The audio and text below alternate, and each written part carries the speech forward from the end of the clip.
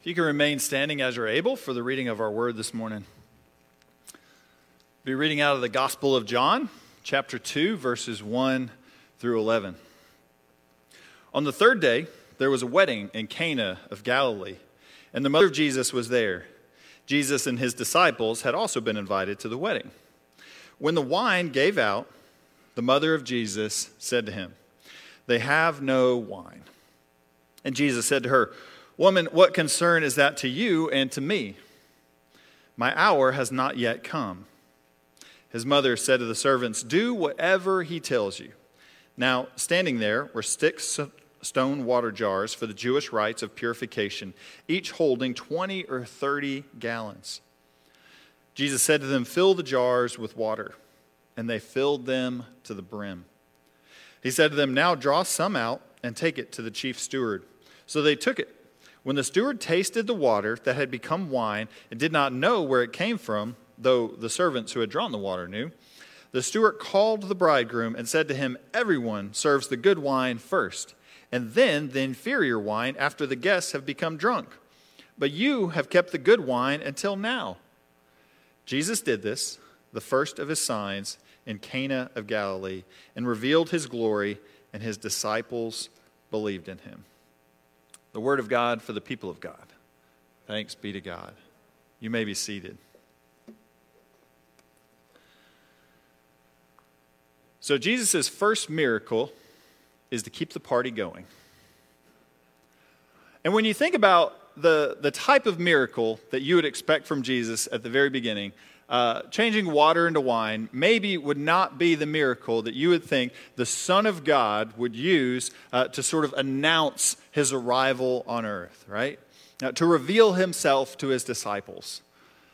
You would expect maybe the feeding of the 5,000. That's a little bit more dramatic. Maybe the healing of the lepers or the healing of paralyzed or blind people later on in the Gospels. To sort of announce the healing, the life, the power that Jesus brings into the world. But no, we get wine. And really, it's kind of an odd request, right? So as they run out of wine at this wedding, who kind of thinks around and says, maybe Jesus can help us out with this? But that's exactly where they turn. And so, as I was reading the scripture this week, I thought about all the weird miracles, all the weird prayers that I've prayed to God that maybe didn't seem the most important at the time. How many of y'all have ever done this? You get to a point in your life that your gas tank is just as empty as your bank account. And I've done this several times. That miraculous prayer of sitting in the driver's seat, holding on to the wheel, closing your eyes, going, "Lord, when I open my eyes, that gauge is going to move from empty to full. And I will give you all the praise and glory in the world." And then I open my eyes. And it's never happened yet. But I'm going to keep trying. Now, other prayers, some of y'all might relate if you've ever had a project, a presentation, if you've ever had an exam or a test that comes up that maybe you maybe could have used some more preparation. You maybe could have used a little bit more time studying. But you just say, "Dear God, if these words can lift from the book into my mind for the next hour, that's all I need to give you all the praise and glory of this presentation." Now, I'm not sure that's ever worked with me. If it has for you, your exams were a lot better than mine were. But I've always had a misunderstanding, or at least just a wrestling in my faith when it comes to miracles. So much so, in fact, when I was in college, I had a week where I served as a counselor at this church camp over in Anniston, Alabama. It was at Camp Lee. It was called Petra Camp. My first year of college, I just graduated high school, and I was fixing to go to college, and it was kind of right in that summer in between the two that I volunteered as a church counselor, and I was really kind of taking on my faith in a new level that way. So I was going to be moving out of the house. I was going to be kind of taking this new direction in my life, and what was my faith going to look like now that I was pretty much on my own, right? I'm kind of kicking the tires of my faith, kind of testing it out and seeing what it's all about. And so I asked Jesus, in fact, I challenged God in that week, I said, God, I want to see a miracle. Have any of y'all ever been so bold to ask for a miracle? I wanted to know whether God was still in the miracle business. And so through that week, I decided I would pay attention more closely to see a miracle if God would answer that challenge that week. And it started off a little bit slow at first, almost to the points that I saw things that amazed me, but still a skeptic was like, I don't know if that would classify as a miracle.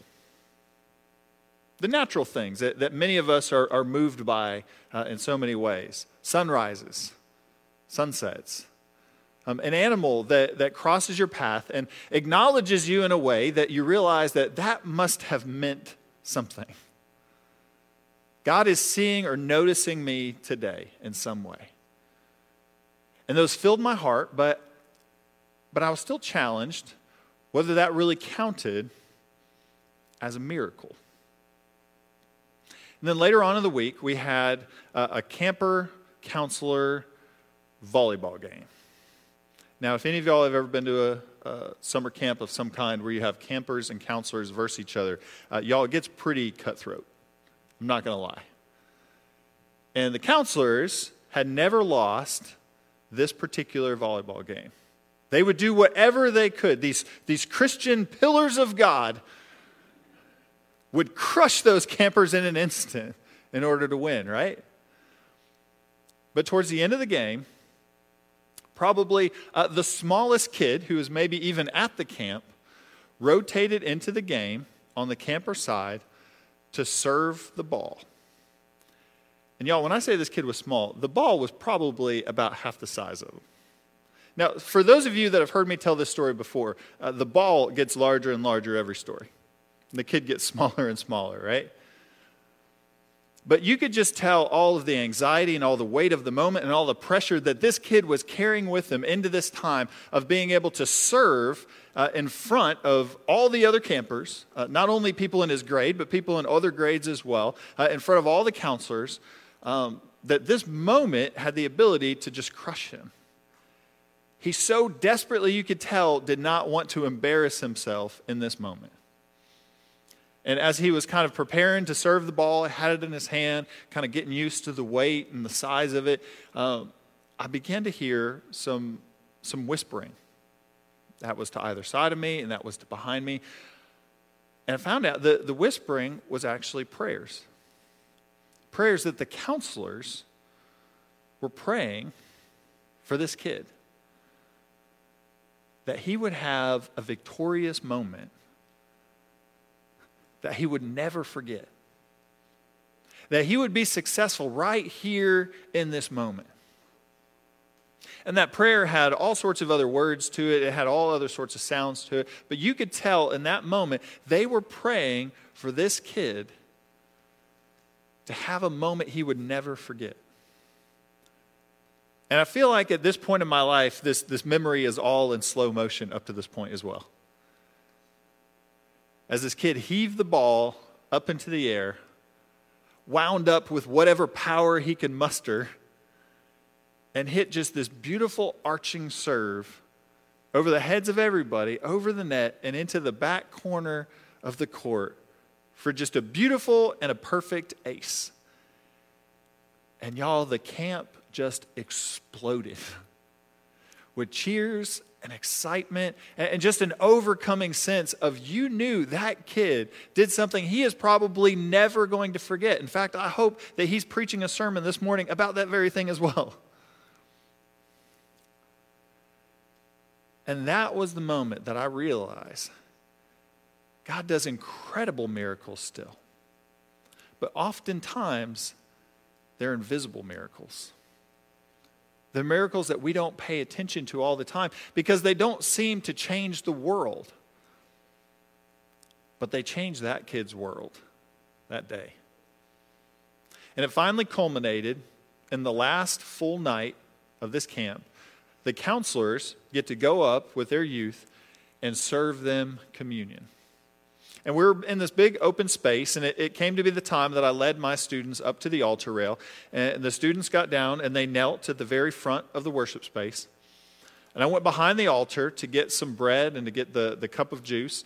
And I handed the juice to the other counselor that was with me. And I went down to the front of the altar rail to start giving them the bread. And I noticed there on the edge of the altar rail was another chunk or loaf of bread. I didn't know why the bread was there. I don't know who put it there. But I realized that's probably not where it needed to stay. And so I took the bread, I added it to my plate, and I went along the line and just kept giving them the bread that I had. And so after I was done, I turned around and I took the bread and I took the cup up to the two preachers, the pastors that were there, and I gave it back to them. And I said, I found some extra bread on the altar rail. I don't know where it came from, but I left it here on the plate for you, and I handed it to them. And they gave me this really weird look. And I just went about my night. Kids went back to their cabins. I went to sleep. And I woke up the next morning, and I came down to breakfast. And one of the other preachers that I gave the bread to the night before came and sat down across the table from me at breakfast and said, "Do you realize what happened last night?" And at this point, I had no idea what he was talking about. And he said, "When you brought us that loaf of bread, we had been praying that something would change because we realized we did not have enough bread to make it through the night. And we just finished praying that God would somehow provide when you came and presented us with that other loaf of bread." And y'all ever have that Holy Spirit moment where it just kind of washes over you? You just kind of get that sense of that was a God moment that you just can't deny and you can't escape. Nobody else in that room realized that a miracle happened except me, who picked it up from the altar rail, and the preachers in the back that I handed it to. Miracles are so often these invisible works of God that reveal something greater about God's kingdom. The scripture reading that we read today is one of the most iconic stories in the Gospels, not only because it tells the story of Jesus' first miracle, but it tells the first truth about God's kingdom as well.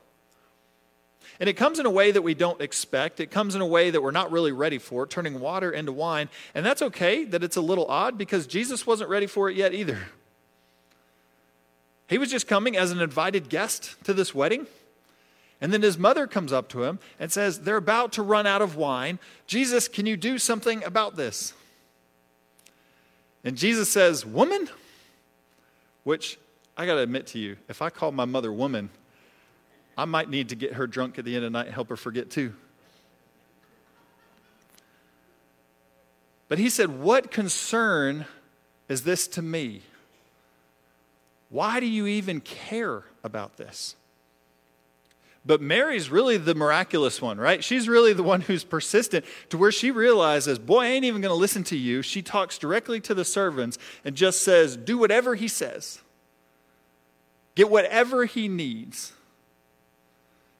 And you almost get a sense, for those of you that have kids, just this epic eye roll that Jesus might have given Mary right here at this moment of realizing that there was no way he was going to get out of this, right?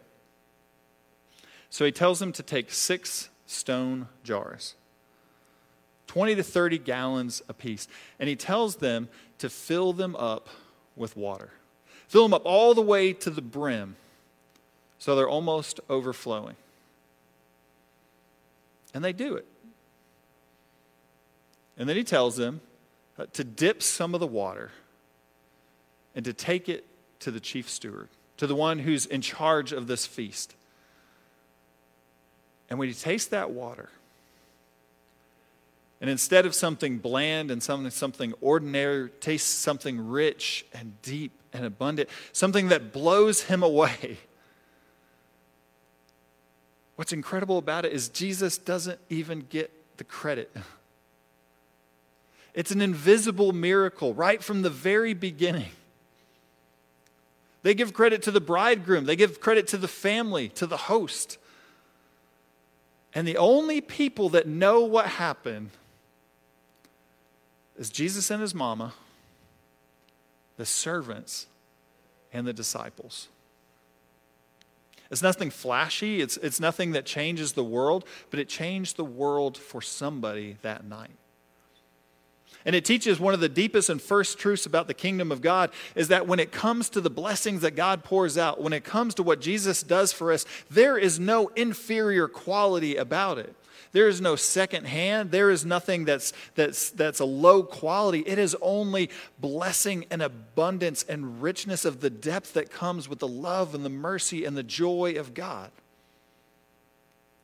When God pours out his blessings upon us, we only experience the greatness and the fullness of all that God can possibly give us. Jesus doesn't do anything secondhand or second quality.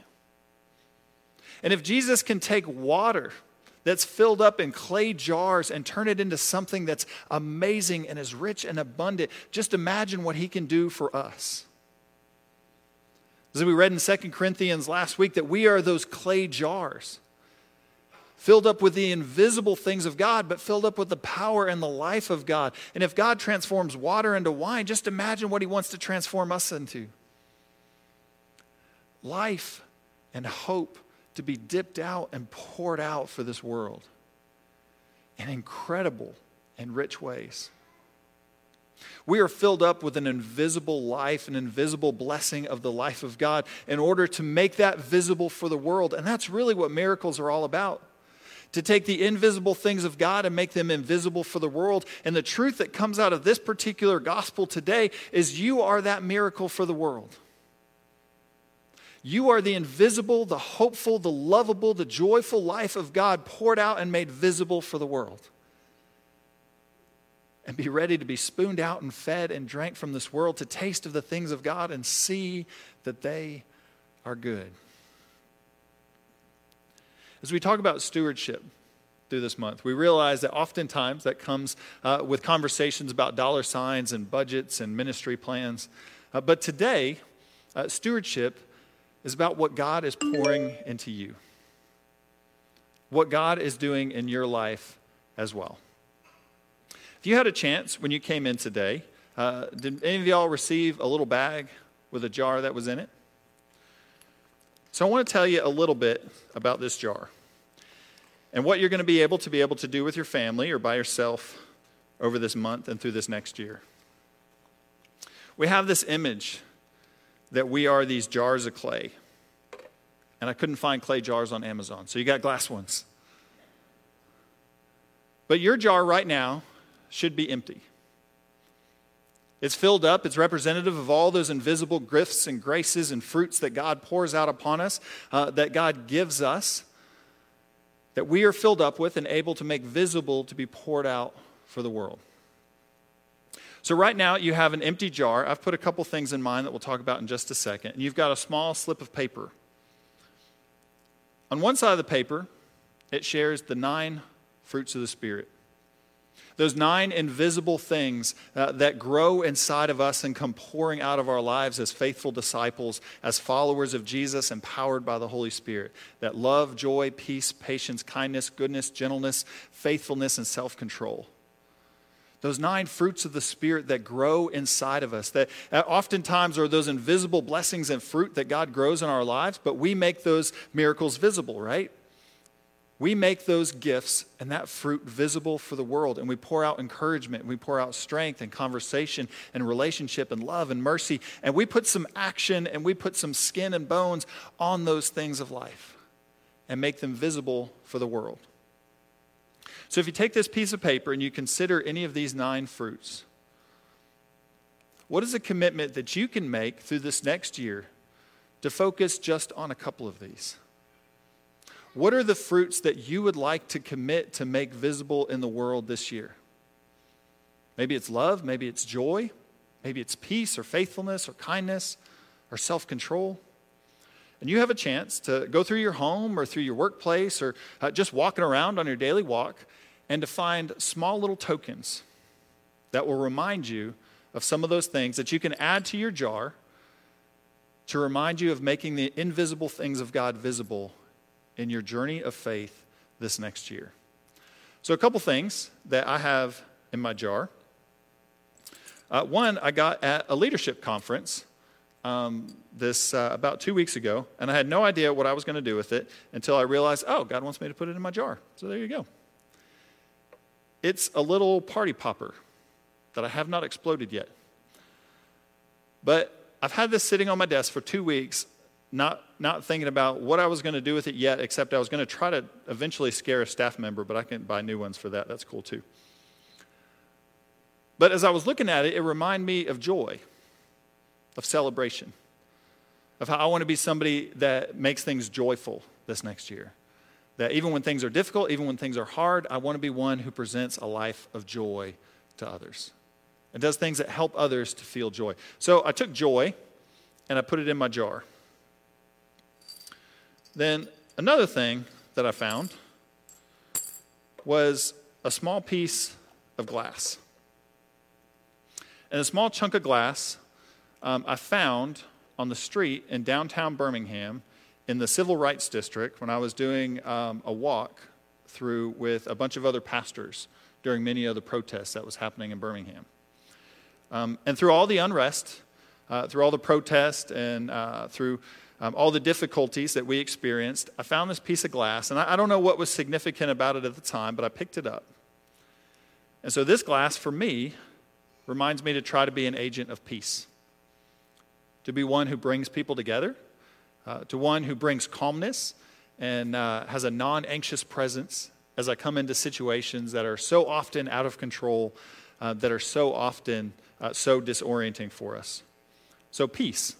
I have a small bit of glass that reminds me of peace. And then the one other thing, I've got a couple other things in here, but the one other thing that I'll share with you is a quarter. And the reason why I put a quarter in was I initially was going to put a penny in. And the more that I thought about it, I wanted to pour myself out more than just a penny this year. And the quarter, for me, represents self-control. Because for me, tithing was not a regular discipline of my faith when I was growing up. I came from a family that pretty much we just gave like $1 or $2 when it kind of came through in the offering plate. And that's great if that's what we could do, but the reality is I could have done a lot more. I gave the least of what I could. And now I want to be able to have the discipline and self-control in my life to make a commitment to God with the gifts that God has given me in my life. And so the way that I'm going to do that is through my tithing, through my offering this next month. And again, this is my jar. This is going to be different from your jar. But what are those 3 or 4 fruits of the Spirit that are invisible blessings that God pours into your life that you would like to make visible this year and commit to be able to pour out for others? So fill your jar up. Put it in a place that you're going to see it. You can carry it around in your car. You can put it on your desk at work. You can keep it on the mantle at the house as a place that reminds you of ways that you can be poured out and made rich for the life of God and the world. So those are a gift to each family this year as we go into stewardship of making the invisible generosity of God that God has given us with these fruits of the Spirit, with these miracles that God pours out into the world. And we have the joy, we have the calling to make those visible in hope and life for the world. As the band comes up to close out and worship today, we have an opportunity to pray. To pray for God to show us how we can make the invisible things visible, to show us how we can be filled up to be ready to be poured out for this world. So as we prepare to kind of close out and worship today, let's pray before we get ready to go. Almighty and gracious God, we give you thanks because you're the God who showed us, Lord, that there is no shortcoming in your kingdom. There is no inferior quality, Lord. There is no second class. There is only grace and life and mercy that you pour out as abundantly as we have ever experienced in this life. And Lord, as you are willing to change water into wine, change us into something that's life-giving for this world. Help our life to become something that pours out your grace and your gifts and your mercy. Lord, your hope and your joy in this world, that others may come to realize and to see you, Lord, through the transformation of our lives. Help us to be filled up that we might be ready to be poured out through this next year. And as we pray all these things, God, we pray in the one who went before us, the one who is with us now, and the one who continues to live inside of us. In Jesus Christ our Lord, amen